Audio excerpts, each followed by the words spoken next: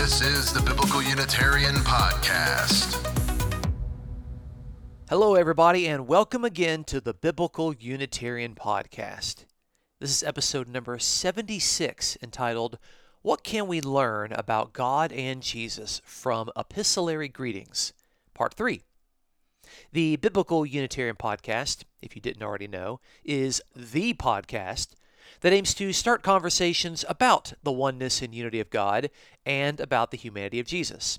Hopefully our episodes have been spurring you to have conversations with your friends, with your family, with those at your church about God and Jesus Christ. Thank you so much for joining us today. My name is Dustin Smith. As always, I am your host. We've spent the last 2 episodes of the Biblical Unitarian Podcast examining the epistolary introductions and greetings of the New Testament letters in order to observe how early Christians described God and Jesus. Our aim was to better understand early Christian views of who God is and who Jesus is based upon how they were portrayed in these introductory greetings. These introductory greetings were, by the way, recognized parts of formal epistolary correspondence in the Greco-Roman world. Having looked at the letters from Romans to James in the previous 2 episodes, we observed that the regular practice of early Christians was to give grace and peace coming from 2 distinct persons, from God and from Jesus. When God was used, it was always in reference to the Father, never once in reference to Jesus. It was also quite common for early Christians to describe the relationship between God and Jesus more specifically in these epistolary introductions, marking the Father as the God and Father of Jesus. Jesus was regularly regarded as the risen and exalted Lord, demonstrating his boosted status. It was also noteworthy that the Holy Spirit, often thought in popular Christian circles as being a conscious person alongside the Father and the Son, never once appears in the greetings and never wishes grace and peace to the recipients. In this episode, we will round off the major New Testament letters from 1 Peter going on into the book of Revelation in order to see how they contribute to our study. What can we learn about how early Christians understood God and Jesus based upon their descriptions and introductions of epistolary literature?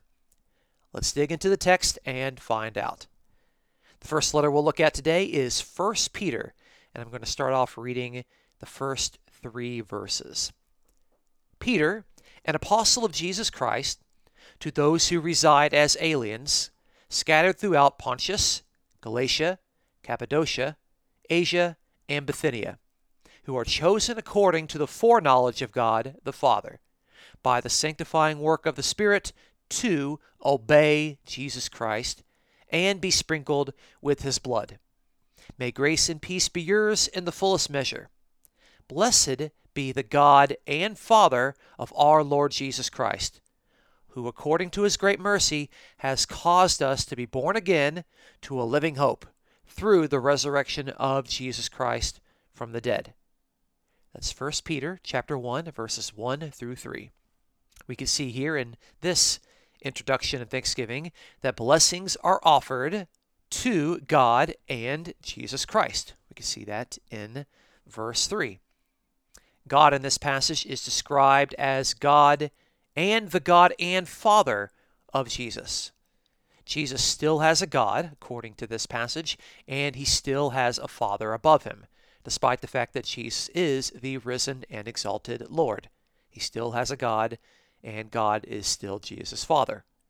The opening verse speaks of how these Gentile believers were chosen according to the Father's foreknowledge by the sanctifying work of the Spirit in order to obey Jesus. So we have a passage here to where the Father and the Son and the Spirit are all mentioned. But there's nothing here to suggest that the Spirit, which is described as the sanctifying work of the Spirit, is a conscious separate person from the Father. The Spirit here in 1 Peter 1:2 functions as the holy sanctifier, which one would naturally expect from the Holy Spirit. It is interesting that while the Father, Son, and Holy Spirit are mentioned in verse 2, the epistolary blessings are only given to God the Father, and that God is the God of Jesus. So there are no blessings given to the Holy Spirit. While the three are mentioned, the introduction actually points to a biblical Unitarian position of the Father as the only true God, namely the God of Jesus Christ. Next passage we'll look at is in 2 Peter. 2 Peter chapter 1, we'll look in the first 2 verses. Simon Peter, a bondservant and apostle of Jesus Christ, to those who have received a faith of the same kind as ours, by the righteousness of our God and Savior Jesus Christ. Grace and peace be multiplied to you in the knowledge of God and of Jesus our Lord. The 2 Peter chapter 1, verses 1 through 2. Now this passage actually presents a dubious and ambiguous depiction of God and Jesus, specifically in verse 1. I'm going to read that section of the passage that we're going to be studying in this particular point of the podcast. That passage in 2 Peter 1:1 talks about the righteousness of our God and Savior Jesus Christ. From the standpoint of Greek grammar, it is ambiguous as to whether there are two persons in view here, namely our God and someone distinct, the Savior Jesus Christ, or if it's referring to a single person, Jesus Christ, who is defined as our God and Savior. It has become customary for eager interpreters to look at dubious passages like this and all too quickly conclude that the passage means whatever their personal theology says is correct. Now, I'd like to take an objective approach here, attempting to study it strictly from within the context of 2 Peter itself, to see whether Jesus is God and Savior, or whether the Savior Jesus is distinct from God in chapter 1 and verse 1. In other words, I want to examine how 2 Peter defines God and Jesus, so that I can better understand the intention, or the likely intention, of the ambiguous reference in 1 verse 1. So a good place to start is to look at the other places where the title Savior is used in 2 Peter. Jesus is described as the Savior in chapter 1 and verse 1. Is this title Savior also given to God or also given to the Holy Spirit? Let's look at every place where Savior is used. It's interesting that the noun Savior appears more frequently in 2 Peter than in any other letter of the New Testament. In 2 Peter chapter 1 and verse 11, it talks about the eternal kingdom of our Lord and Savior Jesus Christ. There it's clearly a reference to Jesus. In chapter 2 and verse 20, it talks about those that have escaped the defilements of the world by the knowledge of the Lord and Savior Jesus Christ. Again, Savior there is a title for Jesus. Moving on to chapter 3 and verse 2, it talks about the commandment of the Lord and Savior spoken by your apostles. Presumably there, the commandments that were spoken by the apostles are the commandments of Jesus. So I think there that Savior is another reference to Jesus. And then in chapter 3 and verse 18, it talks about how readers need to grow in the grace and knowledge of our Lord and Savior Jesus Christ. That's in 3:18. There again, Savior is linked clearly with Jesus Christ. So out of the 4 references to the title Savior in 2 Peter, outside of our passage that we're looking at in chapter 1 and verse 1, 3 of them are clearly linked with Jesus, and 1 is almost certainly a reference to Jesus. The title Savior is never used with God the Father, nor is it ever used with the Holy Spirit. So from the theology of 2 Peter, the Savior seems to be a Jesus-exclusive designation. Next, we can look at other passages where God and Jesus are mentioned together. Is there an unambiguous reference to Jesus being called God in 2 Peter? Here are all the passages in 2 Peter to where God and Jesus are both mentioned. For our study, it's very easy to look at because there are actually only two other passages. 2 Peter chapter 1 and verse 2, the verse which immediately follows our passage in question, says, "Grace and peace be multiplied to you in the knowledge of God and of Jesus our Lord." There clearly we have two distinct persons. We have God and Jesus our Lord. And the next passage is in chapter 1 and verse 17, which says, "For when he received honor and glory from God the Father," he being Jesus, "such an utterance was this that was made by the majestic glory, 'This is my beloved Son, with whom I am well pleased.'" That's 2 Peter chapter 1 and verse 17. There again, we have two distinct persons. We have God the Father and God's beloved Son. So, in every other occurrence outside of 2 Peter 1:1, where God and Christ are mentioned, they are distinguished. The reference in chapter 1 and verse 2, which immediately follows the ambiguous verse in question, clearly distinguishes God and Jesus Christ. Jerome Nere, in the Anchor Bible Commentary on 2 Peter, and Dwayne Watson, in the New Interpreter's Bible Commentary on 2 Peter, both argue that there is an intended parallelism between chapter 1 verse 1 and chapter 1 and verse 2. And they both conclude that God and Christ were intended to be understood as two distinct persons in 2 Peter 1:1. So in short, 2 Peter probably distinguishes God and Jesus in its reference in chapter 1 and verse 1, while clearly speaking of the knowledge of two persons, God and Christ, in its sending of greetings. And as usual, the Holy Spirit is neither present nor offering any greetings. Let's move on to 2 John here. Some people would naturally think to move on to 1 John, but 1 John doesn't seem to be an epistle. It seems to be a theological document, a theological tract, something like that, but it doesn't look like a letter. It doesn't have an epistolary introduction, and that's the purpose of our study, is to look at the epistolary introductions within the New Testament. So we move from 2 Peter, skipping 1 John, and we move to 2 John. Look at the first three verses, 2 John chapter 1. "The elder to the chosen lady and her children, whom I love in truth, and not only I, but also all who know the truth, for the sake of the truth, which abides in us and will be with us forever.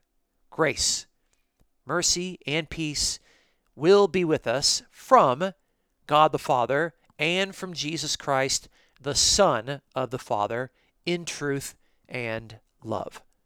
That's 2 John chapter 1, verses 1 through 3. Here in this small epistle, we can see that grace, mercy, and peace are offered from God the Father and from Jesus Christ. That's clear, two distinct persons. And the relationship between God and Jesus is further defined in the same verse. We can see there that Jesus is the Son of the Father. The Son of the Father. This is not a co-equal relationship. Rather, God is the Father of Jesus. And the Father and the Son seem to have their basic familial meanings. They've not been divorced from those meanings. If God is the Father and Jesus the Son, then Jesus is the Son of that Father, and the Father is the Father of Jesus. Of course, there's no mention or word from the Holy Spirit at all in this introduction. So that's 2 John. Let's move on to 3 John. 3 John is also another interesting exception for our study. If I look at the first verse, it says, "The elder to the beloved Gaius, whom I love in truth." And we don't get much of an epistolary introduction in 3 John. In fact, something that's interesting for our study is that there's no mention at all of Jesus anywhere in 3 John.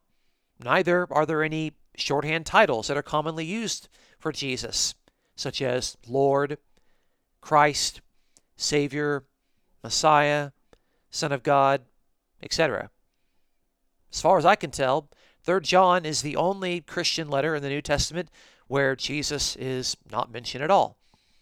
I wouldn't make too much out of that, as if it's some sort of non-Christian document. Clearly, it's a Christian document written by the same person who wrote 2nd John. God is, however, mentioned 4 times in 3rd John. And the Holy Spirit, like Jesus the Son, is completely absent from the letter, let alone its epistolary greeting. So, from the elder's perspective, the elder being the writer of 3rd John, only God was necessary to be mentioned in this Christian document known to us as 3rd John. And that's really all we can say about 3rd John. I've got to move on. Moving on to Jude, the Epistle of Jude. Let's read the first 2 verses. Jude, a bondservant of Jesus Christ and brother of James, to those who are the called, beloved in God the Father, and kept for Jesus Christ, may mercy and peace and love be multiplied to you. That's Jude chapter 1, verses 1 through 2. The letter of Jude is directed towards those who are called and loved in God the Father and who are kept for Jesus Christ. In other words, there's a clear distinction between the 2 persons, and the term God is reserved for the Father alone, just as we have seen in our other letters and is most likely true in 2 Peter. As usual, the Holy Spirit is not mentioned at all in the epistolary introductions of Jude. Finally, we move on to Revelation, the Apocalypse of John. And we're going to read Revelation chapter 1, verses 4 through 6.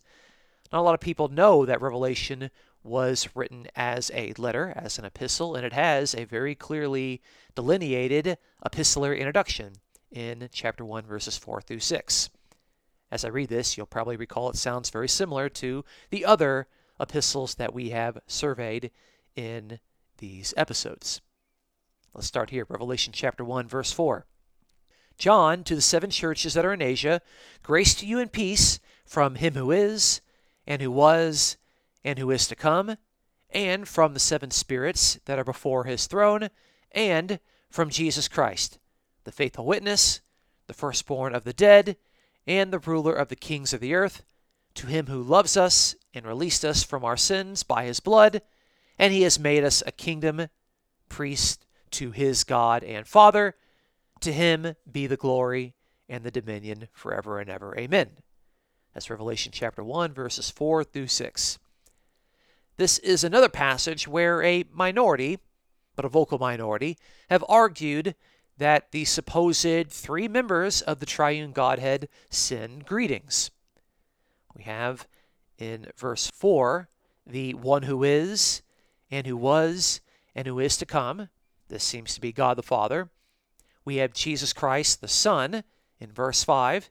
And there is a reference in verse 4 to the 7 spirits before the Father's throne. It is sometimes suggested that the number 7 should be understood symbolically here in the epistolary introduction to indicate a 7-fold spirit, with 7 being the number of fullness and completion. This indicates the fullness of the Holy Spirit. So some people argue that the 7 spirits is not actually 7 numerical spirits, but the 7-fold fullness or completeness of the Spirit, namely the Holy Spirit. But understanding the 7 spirits that are before the throne as the Holy Spirit is problematic for a number of reasons. The first reason is that the 7 spirits are later clarified in the book of Revelation to be 7 angels. Let's look at the clarifying passages. In Revelation 4:5, it says, "Out from the throne come flashes of lightning and sounds of peal of thunder, and there were 7 lamps of fire burning before the throne, which are the 7 spirits of God." So there again we have the 7 spirits of God. They're before the throne. And then they are further clarified in chapter 8 and verse 2, where it says, "I saw the 7 angels who stand before the throne. So we have the 7 angels before the throne that are also called the 7 spirits that are before the throne. And angels are often called spirits throughout biblical and extra-biblical literature. A second reason why identifying these 7 spirits as the Holy Spirit would be problematic is that the number 7, while often used symbolically as a number of fullness and completion in Revelation, I admit that, the number 7 can also at times refer to the actual cardinal number 7, like the mentioning of the 7 churches that are in Asia Minor, or the 7 geographical hills upon which Rome sits in chapter 17 and verse 9. So Revelation, when it wants to, can certainly use the number 7 when it wants to count the number that is above 6 and below 8. If the reference to the 7 spirits refers actually to 7 angels, then this would be a very interesting development for our epistolary study. Thus far, having looked at the epistles from Romans to Jude, the only persons who ever sent greetings were God and Jesus. Having greetings sent by the 7 angels would be exceptional, but so too would be any sort of greeting sent from the Holy Spirit, for that matter. But the literary genre of Revelation, being an apocalypse, actually allows for such an expansion in Christian greetings to allow for the angels to contribute. Apocalyptic literature was regularly unveiled from heaven through angelic mediators, as Daniel chapter 7 through 12 repeatedly indicates. This, of course, is confirmed by the opening verse of Revelation itself, which states that the revelation to John was sent and signified by means of a mediating angel. Revelation chapter 1 and verse 1. Therefore, Revelation is unique within the New Testament epistles as sending greetings from God, Jesus, and 7 angels, it seems. The 7 angels that are before the throne, totaling, by the way, 9 persons, if anyone is counting. So, in conclusion, we have observed that the letters within the New Testament appeal to the conventional style of Hellenistic epistles common in the 1st century CE. The introductory greetings and thanksgivings within each of the New Testament letters is a window through which we can observe how early Christians understood God and Christ. And often we get insights into their relationship to each other. We first noted that the greetings were mostly from 2 persons, from God and from the risen Jesus Christ. On rare occasions, God alone offered the greetings. And there is even an instance in the book of Revelation where the 7 angels before the throne were included in the greetings of grace and peace. Second, the Holy Spirit was never once included alongside the Father and the Son in the giving of thanks. The fact that Revelation is willing to include greetings from the 7 angels, but not from the Holy Spirit, indicates that the New Testament did not yet contain the elevated doctrine of the personality of the Holy Spirit. Third, we observe that when the epistolary introductions did comment about the relationship between God and Jesus, God was portrayed as being above and ranked higher than the Son.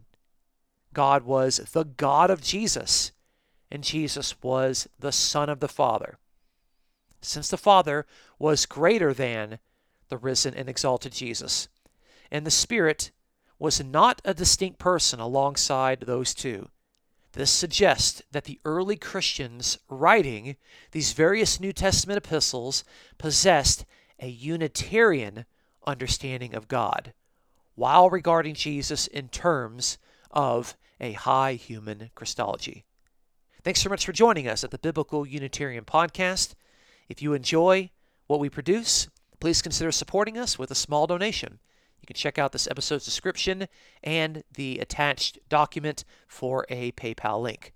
Again, my name is Dustin Smith. Until next time, you folks take care.